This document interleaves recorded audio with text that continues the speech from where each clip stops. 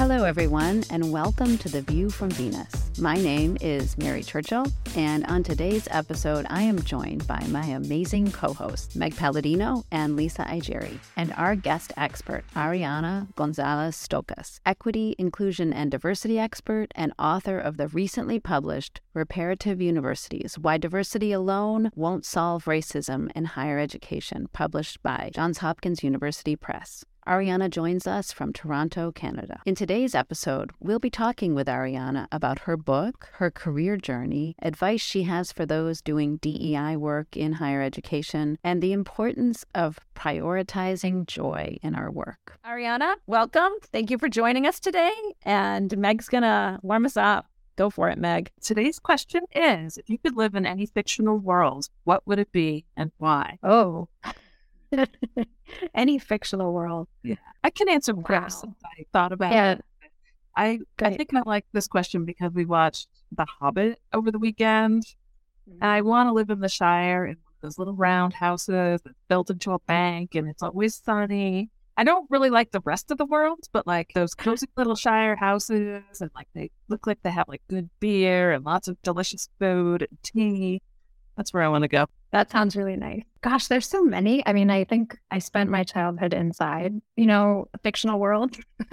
So I would say the first thing that popped into my head was actually, I've been reading Moomin Trolls with my kid, which is a series from Finland, which I didn't read as a child. But I would love to be a Moomin, especially because they hibernate for most of the winter time. And my child tells me that I'm the muskrat, which is the sort of like solitary character, the philosopher in Moomin Trolls. So I suppose I would like to live in Moomin land. Lisa, go next, because all I can think of are dystopian places. Opposite. I don't have a specific one, but it would have to be a Broadway musical fictional scenario. So if it's like, where we break out in song and the emotions are too strong, so we have to sing it instead.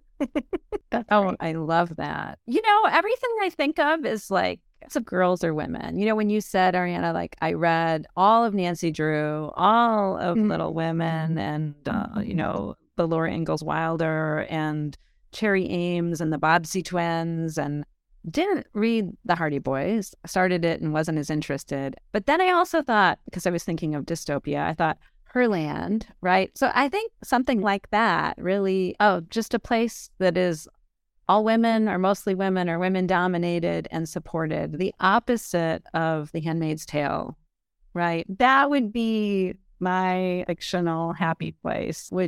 That's what I would like to. I don't think that really exists, but I would like to be in that space. So, wow, what a great question, Meg. That's a tough one. Yeah, that's a great question. I like that. I mean, I probably have 1,000 answers depending on the mood in the day, but it's like kind of cold and gray. Yeah. Okay, so let us jump into the questions that we sent you ahead of time. So our book, Reparative Universities, Why Diversity Alone Won't Solve Racism in Higher Ed, was released today, correct? Right. Yes. So congratulations. Thank you. Tell us about this lovely book. Title alone is very enticing. Sure. That was also, the help of Greg. I was like, that's kind of an intense title. I just had the first part and he was like, I think we need another part. So, I like that kind of collaboration though.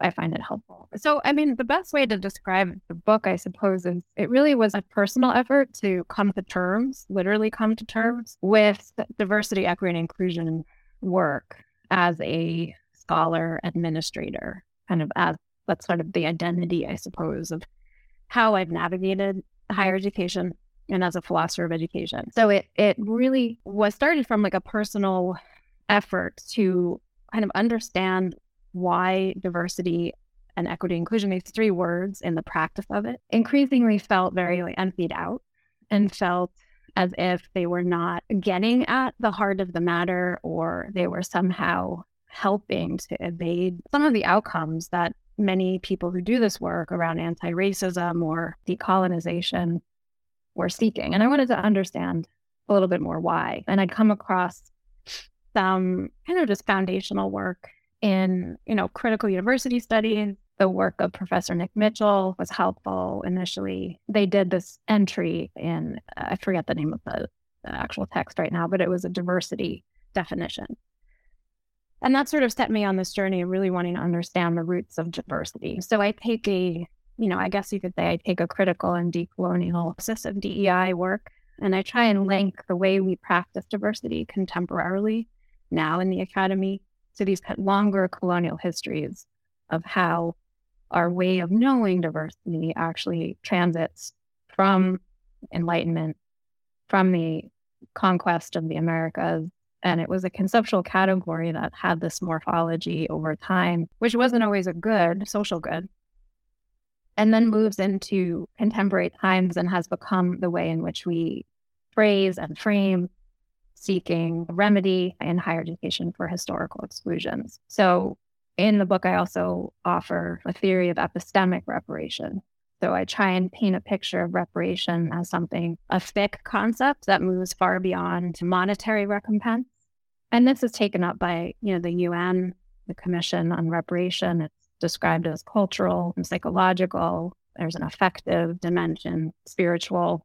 So I take up, epistemic reparation as thinking about what is the purpose of universities in this pursuit of remedy for the history that universities particularly find themselves entangled in settler colonial society. And it draws a great deal from my own personal narrative. So the book is kind of interspersed with my own efforts and struggles and obstacles doing this work, the identity that I am in the academy, and really tries to reflect also on how that journey has framed the research, which was actually quite hard to do while I was holding a chief diversity officer position, because that's something we can also talk about today, is there's a certain amount of silencing that happens as a CDO, self-silencing and also institutional. So that's the book.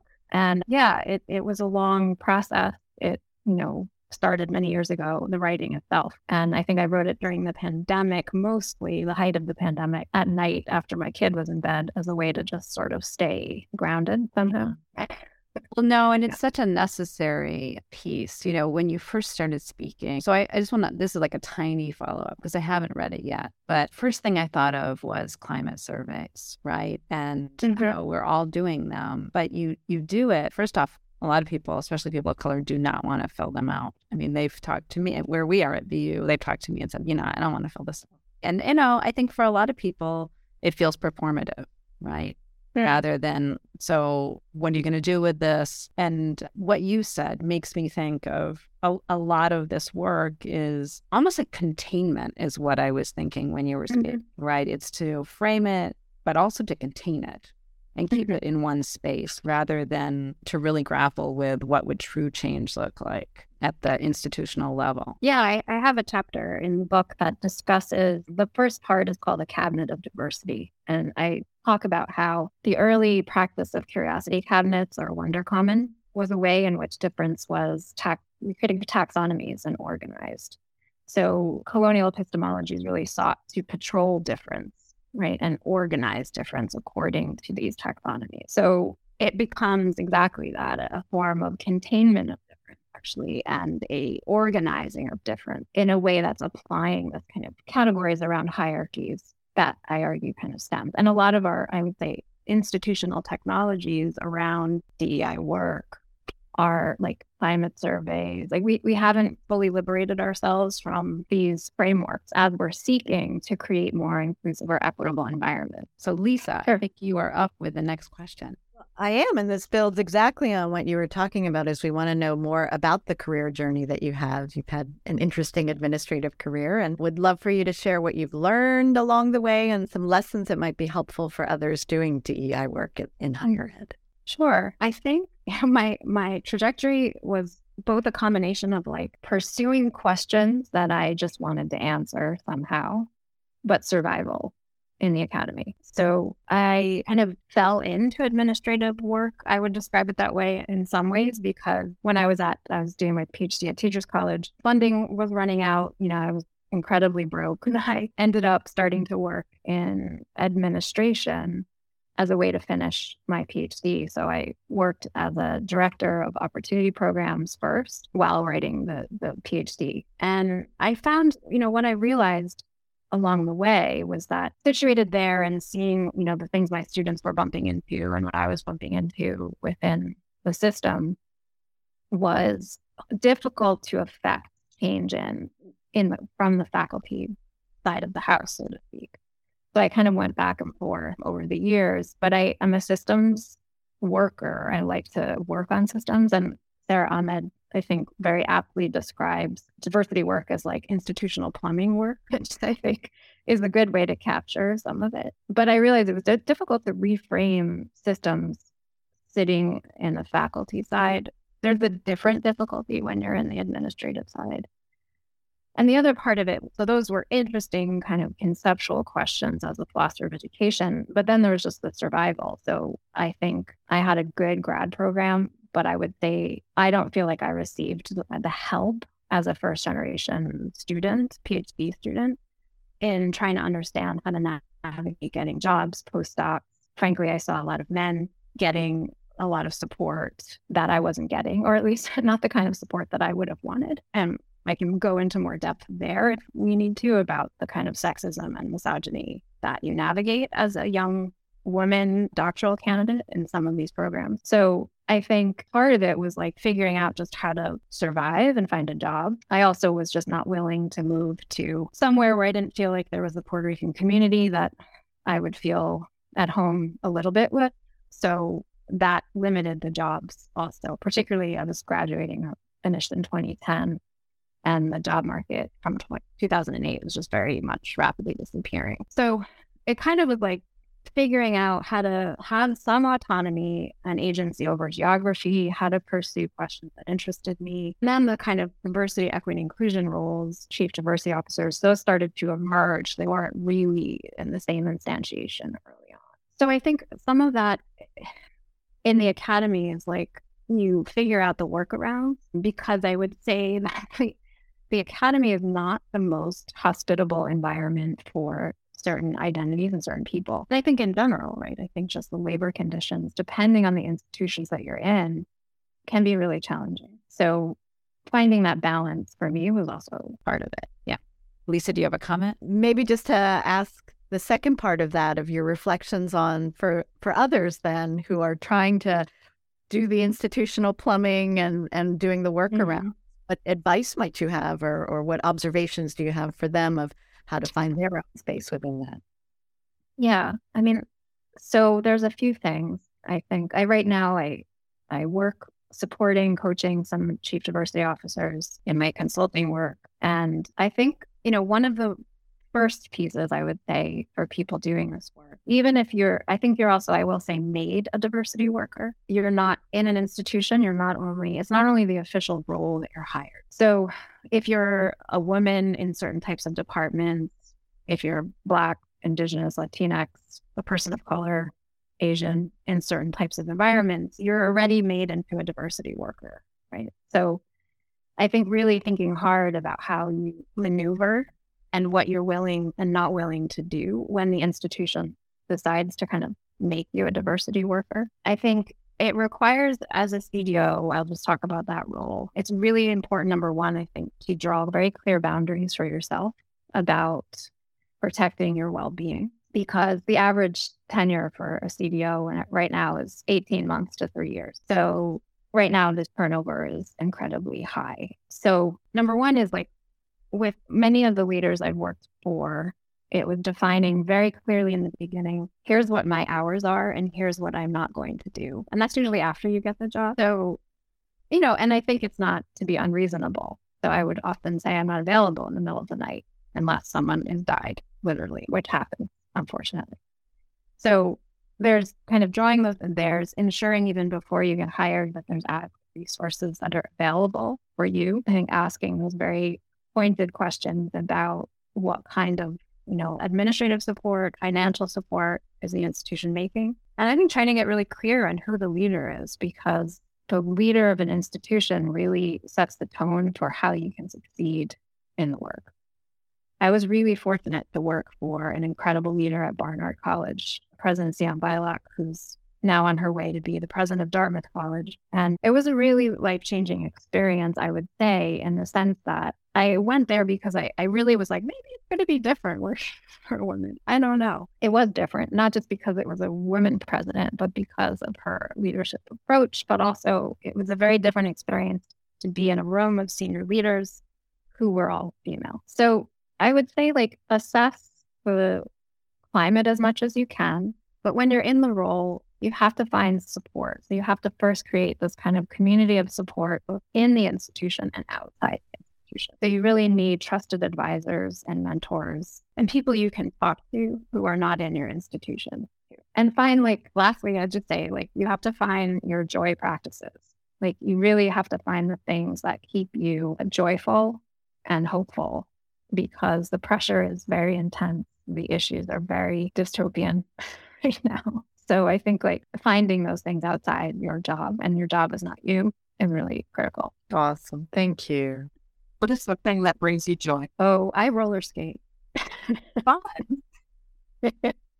I love roller skating. I love dancing. I played roller derby for many years. I've been an athlete also for many years, but found roller derby, loved it, got a lot of concussions, needed to stop playing, but I still love to roller skate. So I do some roller dance stuff here and there and take my kid roller skating and full activity, also writing, obviously. But yeah, that's a joy practice. I was going to say, I think Meg wants a follow-up question around joy. I do, absolutely. His face lit up when you said joy practices. Yeah. I always want to know what people do for joy. I don't know what I do exactly. I walk my dog, maybe. It's, I think it's like one of those things. That's why it's a practice, because I don't think that if your scholarship is really kind of serious, we live in very psychologically and emotionally intense times. And how to sustain oneself in the face of all this, and how you find, like, community to do that. So, like, roller skating is like, there's a big community. It's like very, you're around people. I think it has to be a practice. And I follow people like Tricia Hershey, the NAP minister. She does the Rest Reparations Project. But I think, like, in DEI work in particular, I would say, like, the joy practices that stem from who you are as a person, whether it's your family history, ethnic history, or identity in some ways, you have to feel connected to something outside of some of that pressure. So yeah, I think it's a practice. Like, you have to then find the thing and then be like, okay, I have to make time for this, because the academy is also very serious. It's always very serious. And, I do, I write a book on reparations, but it's part of reparation and reparative work, I think, is resisting and refusing oppression. And the way that historically many communities have done that is through joy practices, right? These practices that are refusal practices. I love that. Well, and I'm teaching higher ed policy this semester, and we're on student loans. And last night the students were like, this is so depressing. And yeah, I do think taking that question and putting aside some time next week for this concept of joy practice, right? Kind of asking them, like, what do you do to resource yourself? Because this is hard work and these are challenging times, right? Yeah.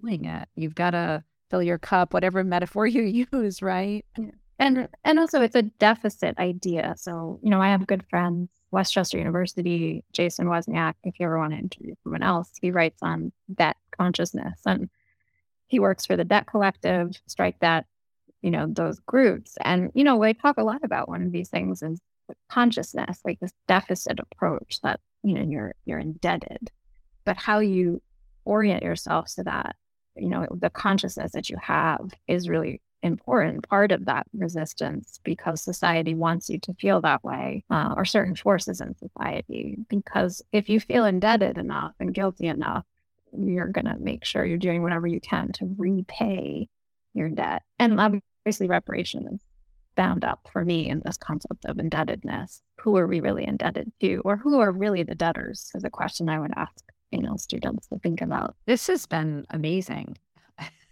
Honestly. No, thanks. Nice to talk about it.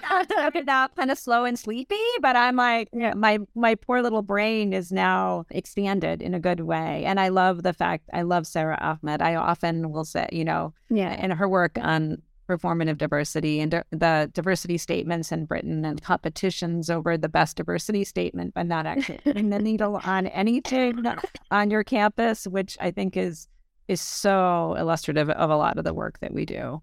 And so, no, it's wonderful. So we are at time. So we try to do this wrap up of a big aha moment or a takeaway. And I'm going to start with Meg. I feel like it's sort of like, let's on sort of one of the most negative things you said and one of the most positive things you said. Like when you were talking about the misogyny and sexism that PhD candidates have to go through, I was like, I want to hear more about that. But what I want to leave with is the joy part. Mm-hmm.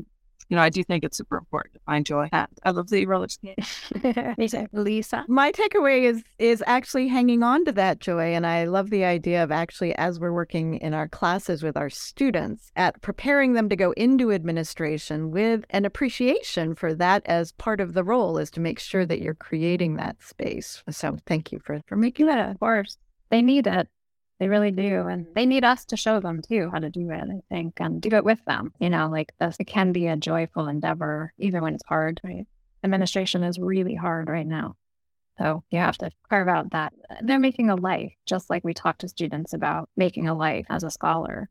An administrator, you're making a kind of life in the academy. And how you do that is really important to frame the whole dimensions of that as those of us, you're teaching them or you're supporting. And doing it for yourself, because it's a slog, right? It's a slog. And I call it a sector under siege. No one likes it when I say that. Yeah. Well, and it's not the only one, but it really is. And me, I think I think this is obvious and maybe wouldn't be, it's obvious to many people of color, but you are already made into a diversity worker. Like that is such a powerful statement, right? That I think especially for people of color, Lisa and I are in a woman-dominant area, so I don't think we feel that as much for gender. In different settings, we definitely would. But you are already viewed as a diversity worker in any setting. And, calling that up and making that transparent and making that visible, I think is really important, right? So I love the framing and the words you gave that. And it's very helpful to me going forward. And including, if I may, the responsibility or the guideline to say, because of that you need to set those boundaries early and be clear about what you're comfortable owning and not owning. I really appreciate that insight. Yeah. And how is it even like as a CDO, how I often would operate is I would be directed immediately to the faculty of color. And then I would say, I don't really care about the faculty of color right now. I want to leave them alone. I want to figure out who are the other faculty who need to pick up some of the burden of work and weight. Or, many times women are carrying a lot of the burden of service labor in their faculty departments. So it is about being very clear from the beginning who you are in that space, how that space confers particular qualities onto you, and then particular types of work onto you. And I think as a graduate student, I wasn't very clear about those things. It took a little while to understand those things. Excellent. Well, anything you want to say as we close? I always appreciate these kinds of conversations. I would say particularly in spaces that, want to think about female identity and in the academy, people who identify as women and what it feels like. Because I do think it's also still one of those topics where we've talked about it a lot. DEI doesn't talk about misogyny. We talk about gender equity and, but really like I read Down Girl, The Logic of Misogyny by Kate Mann. I highly recommend it. I started it. Tough. It's tough. It is tough. And, I think making sure students and other people are aware of some of the descriptions is important. But even there's that topic. So, I think like building community through conversation, how folks talk with each other right now and show up for one another and acknowledge and affirm how difficult the conditions are is really important. And then like how we can find, of course, like joy practices, whether it's sharing work or just being in spaces together. But I appreciate the opportunity to talk about my work and meet you all today. So it's really quite wonderful to meet you. Fun.